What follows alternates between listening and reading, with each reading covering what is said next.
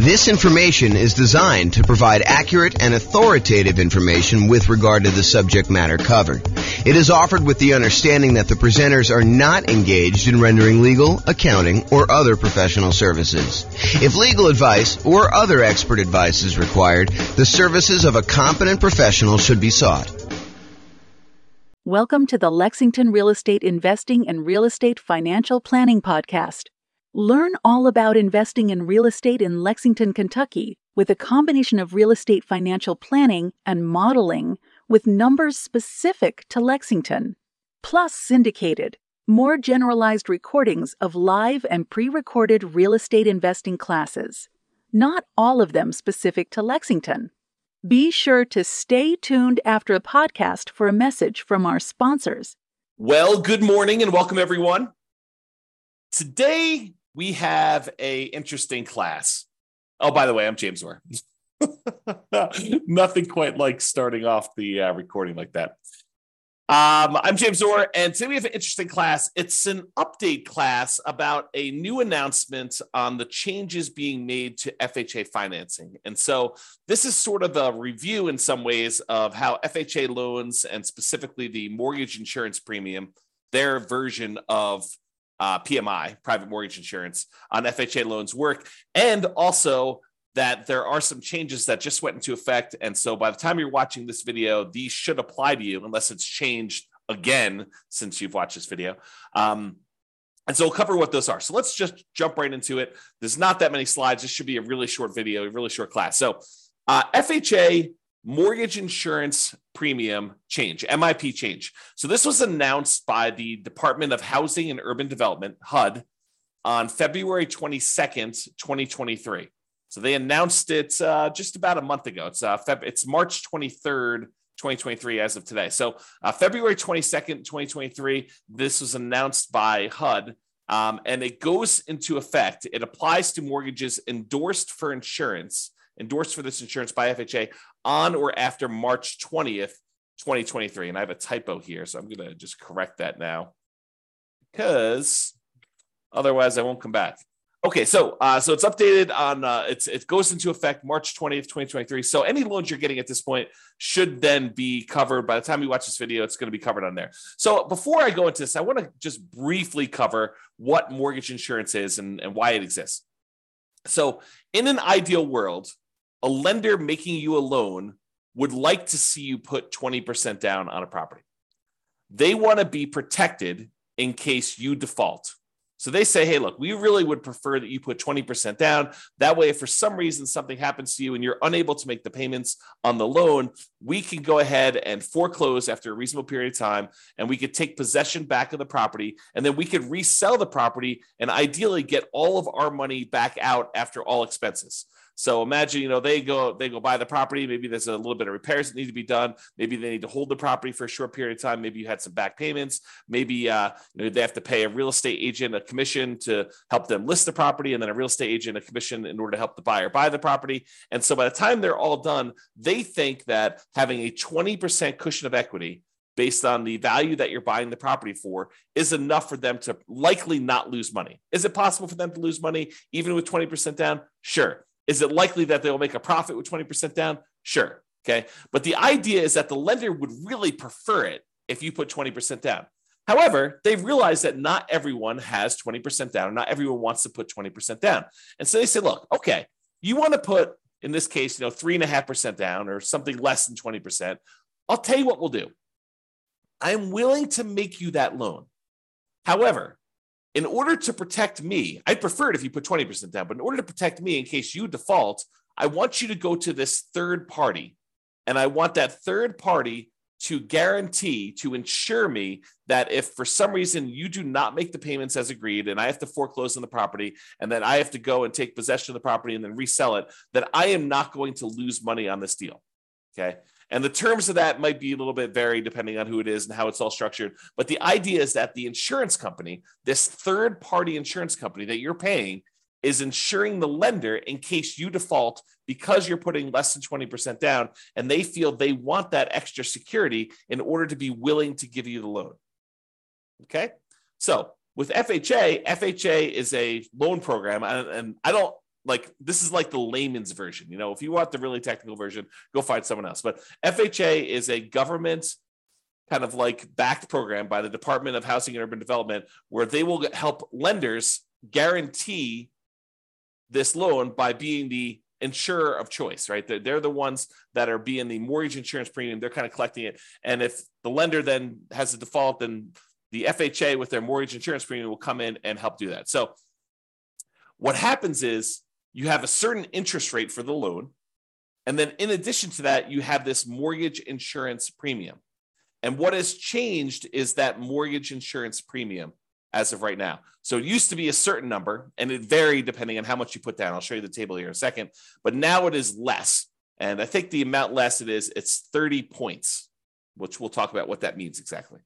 So the bottom line for you as a real estate investor who's thinking about buying a property using an FHA loan, and usually FHA loans are used by people who own or occupy properties. I'm not aware of any loan of any version of FHA where you cannot own or occupy the property. So this is really a strategy for house hackers, someone who's going to be buying a property, moving in, and then renting out part of the property. The most common version of that is you're going to go in, you're going to buy a duplex, you're going to live in one half of the unit, one half of the property, and your tenants are going to live in the other half. So duplex would be an example of you house hacking, but it could be a duplex or a triplex, 3 units, or a fourplex, which is 4 units, where you live in one of them and you rent out the other units.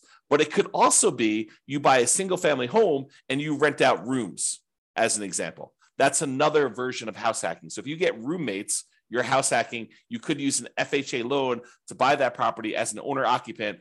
Usually it's 3.5%, as low as 3.5% down. You could put more down, which we'll see here in a second. And then you'll be able to get this loan and buy the property and then house hack. The other version where investors use FHA is for nomads. And nomads are a real estate investing strategy where you buy a property as an owner occupant.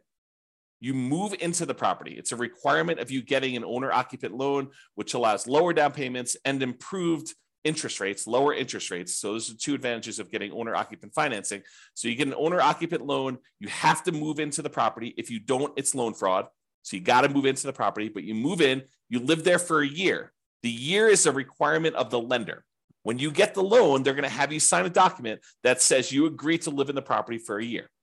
So if they change that policy, if they ever come and they say, hey, you now need to sign a document that says you'll live in the property for 2 years or 5 years or whatever, then we will start teaching the strategy is you move into the property, you live there for 2 years or 5 years or whatever the strategy is. We are complying with all the terms of the loan. If I'm not being clear about that. Okay. So you're getting this loan as an owner occupant, you're moving into the property, you're living there for a year. At the end of the year, whatever your agreement with the lender says, in this case, a year, at the end of the year, you're going to then go buy another property, again, probably as an owner occupant with an owner occupant loan, low down, nothing down type of loan where you're getting really good interest rate. And you're going to convert the previous property to a rental. You're going to put a tenant in the property. In some cases, it might be a tenant buyer if you're going to get sophisticated and do like a lease option. But for most cases, it's going to be a tenant in the old property. And then so now you have a property that you once lived in for a year, at least, maybe more if you're saving up for a down payment, you need more time, but at least a year. Then you got a tenant in there now you've converted that old one to a rental, and now you've bought a new owner occupant property. Then you repeat this process as many times as you want in order to get as many rental properties as you want. So if you're doing, 5% down loan and you had 20% that you could have put down on a single property, by doing this strategy, you can acquire 4 rentals instead of just that 1 rental. So instead of putting 20% down and buying 1 rental property, you now could use 5% down, buy the first one, live there for a year, put 5% down in the second one, live there for a year, put 5% down in the third one, live there for a year, put 5% down in the fourth one, live there for a year. And now you've got 4 rental properties, 4 large assets with good owner occupant financing, probably a PMI on most of them. But we'll talk about what that means in another class. But basically, you'll be able to acquire rentals with less down payment. Okay. So now that I've kind of described what this mortgage insurance is, how it works, who it's usually for, house hackers and nomads. It's not usually for non-owner occupants because you can't get these FHA loans in order to go buy an investment property. But the FHA loan is usually good for It's one of the really good loans for buying duplexes, triplexes, and fourplexes with a low down as long as you're moving into the property. You can also buy single family homes, but it's exceptionally good for buying these duplexes, triplexes, fourplexes with as little as 3.5% down. So I describe your effective interest rate, and I'm using that in quotes, as the interest rate for your mortgage plus whatever the kind of like premium is for your private mortgage insurance, or in the case of FHA, they call it mortgage insurance premium. So when you add those two together, I kind of call that your effective interest rate, because it is sort of the interest rate you're getting on the regular loan, plus it's the interest rate you're paying on this mortgage insurance premium, which gives you an idea of like what the overall rate was. So your effective interest rate with FHA, with this change that they just put into effect, will likely be slightly lower than it was. So this can improve your cash flow slightly. If you were going to buy a property before this change, your cash flow would be a little bit less. But now that the change where they've lowered the mortgage insurance premium, your effective interest rate will now be lower. And so your cash flow will be slightly greater. It'll improve your cash flow. For example, on a $500,000 property that you plan to put 3.5% down on, it might improve your cash flow by about $90 per month. That's not insignificant. That's a pretty good improvement in cash flow. And so that's what this change is. Okay. So now that I've covered it, let's go over the little summary sheet that they gave us. And I believe this is from HUD, Housing and Urban Development, and it kind of goes in. So I'm just going to read through it and kind of make some comments on it. So this is the annual mortgage insurance premium, MIP, and it applies to all mortgages except they've got two cases: streamline refinance and simple refinance mortgages used to refinance a previous FHA endorsed mortgage on or before May 31st, 2009. So apparently it doesn't apply to those. So if you have that, or you think you have that, talk to your lender and try to find out if that applies to you. I don't even know what that means. Again, I'm a layman, but I'll try to help you as best I can. But that's what I would ask your lender if that applies to you. For most of you getting a new loan, it does not apply to you. And the second one is, and this might apply to people who live in Hawaii, Hawaiian Homelands Section 247. Again, I don't know what that is. I'm not an expert at that, but Hawaiian Homeland Section 247 does not require annual mortgage insurance premium. So apparently this doesn't apply. So you don't even need to worry about it. It's better for you anyway. Okay. So those are the things that it doesn't apply to. Now let's go over what the things are. So they break this down into mortgage terms more than 15 years, for example, a 30-year loan, or mortgage terms of less than or equal to 15 years. And that's the second group. Let's go over the ones for more than 15 years first, the 30-year loan programs, which I think is going to be the more common one that you will use as a real estate investor. There are some exceptional circumstances where you may choose to do a 15-year loan, but I think for the overwhelming majority of real estate investors, they're going to choose a 30-year loan, something more than 15 years, definitely. Okay. So now they've broken down the ones that are more than 15 years. They have two different criteria. One where the base loan amount is less than a certain number, and one where it's greater than that same number. And the number is $726,200. So FHA loan limits vary over time. And they may set these new thresholds as property values increase and they get their approval to do so. They may bump up the kind of loan limits on these loans over time. But if you're getting a loan and it's over this amount, then certain criteria apply. If you're getting a loan and it's, did I say under? So there's certain loans that are under this amount, certain criteria apply. Certain loans that are greater than that amount, certain loan criteria apply. And again, this is not intended for you to like memorize this and use it. Go talk to your lender. They will know these regulations. They will assist you. Okay. And they may change over time, right? It's like, this is an example of it changing. And this is an example of me doing a video to help you understand what the changes are. But again, go talk to your lender to get the actual details. All right. So I'm going to focus in on the ones that are less than that number, $726,200. There's three options they give you for those situations. One where you're borrowing more than 95% loan to value. So if you're putting 3.5% down, which is the lowest amount you put down for FHA, I should get down payment assistance, which I'm not getting into. But if you're doing an FHA loan with 3.5% down, that's greater than 95% loan to value. That's one of the categories.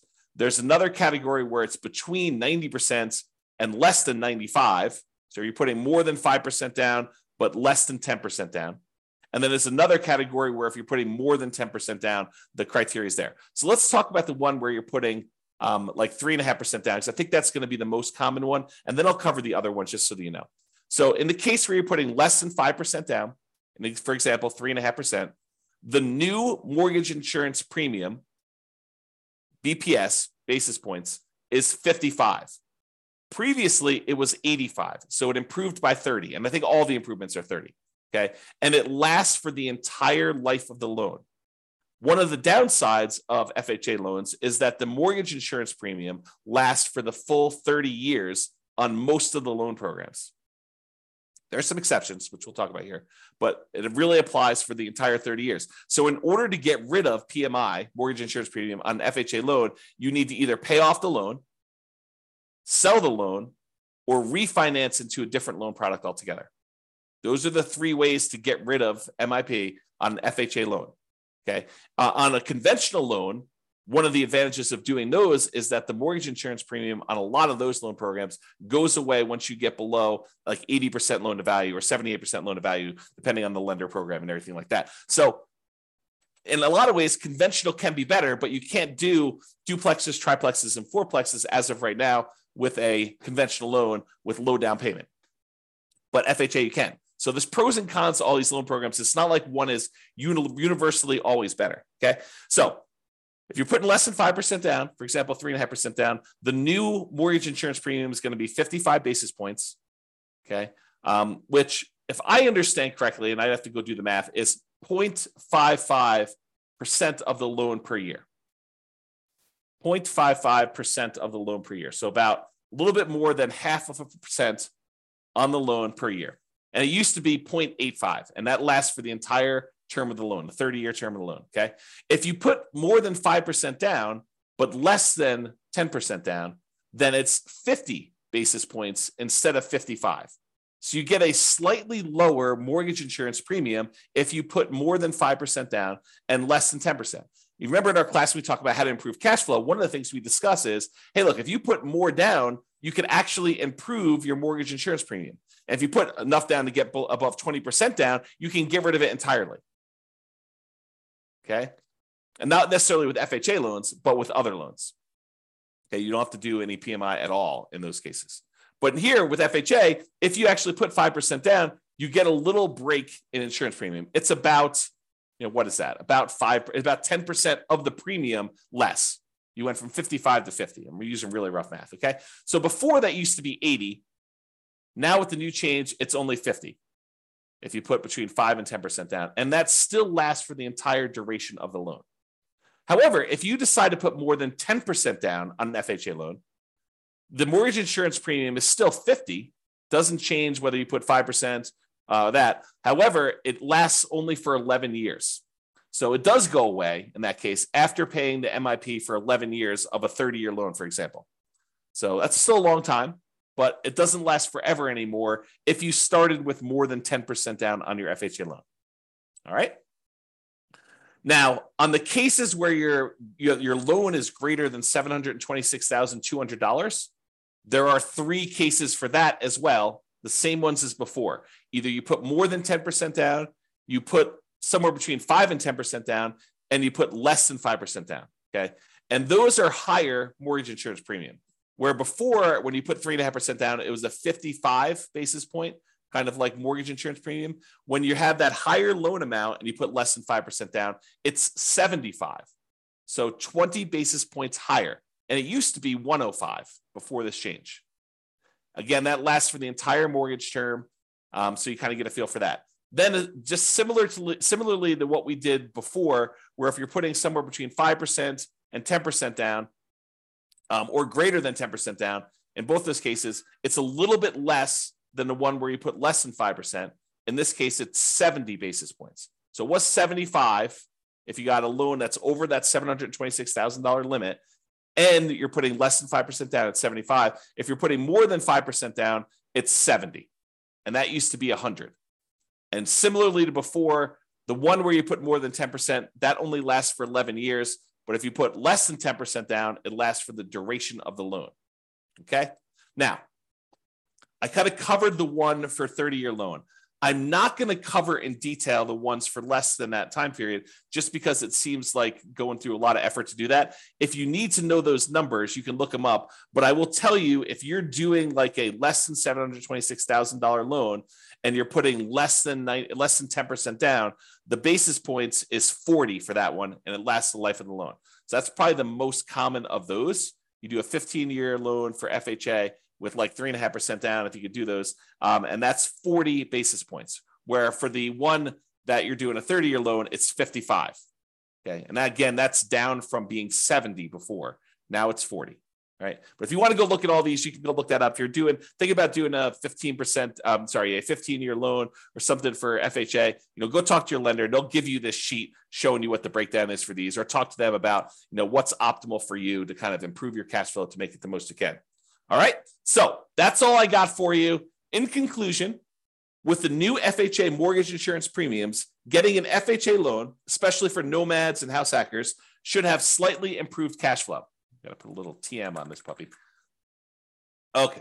For nomads and house hackers, they should have slightly improved cash flow. Changes should be in effect by the time you watch this video. For example, on a $500,000 purchase price, it might be improved. Your cash flow might be improved by about $90 per month. And again, run the numbers with your lender. This is just me sort of estimating back of the napkin math as to what the difference between those two premiums would be on a loan of that magnitude. You're borrowing less, it's going to be a smaller amount. If you're borrowing more, it could be a larger amount. And I'm using 500 because in a lot of markets, 500K is about the loan amount that you might get on an FHA loan, especially if you're doing a duplex. In some markets, I just said that, and people are like, James, you're crazy. You can't get a duplex around here for less than $1 million. Or you can't get a duplex around here for less than 2 million, or I could buy a duplex for 200,000. Every market's a little bit different, but I just picked that number out of the air. So go talk to your lender and get ideas on that. All right, that's all I got for you. This has been James Orr. I hope you've enjoyed this video with the update. Bye-bye for now. With home prices up, mortgage interest rates up, and rents up, but not quite enough to counteract the higher prices and interest rates, cash flow on rental properties in Lexington is harder than ever. Book a call with the Real Estate Financial Planner to apply our proprietary 88 strategies to improve cash flow on your rentals. See the show notes for a link to schedule your call and improve your cash flow today. If you're a real estate agent, lender, or professional in Lexington that wants to help our real estate investor listeners, consider reaching out to learn about collaboration opportunities with this podcast. We'd love to add more value to our listeners by having you assist our investors buy, sell, and finance their real estate investments. See the show notes to schedule a call to discuss collaboration opportunities.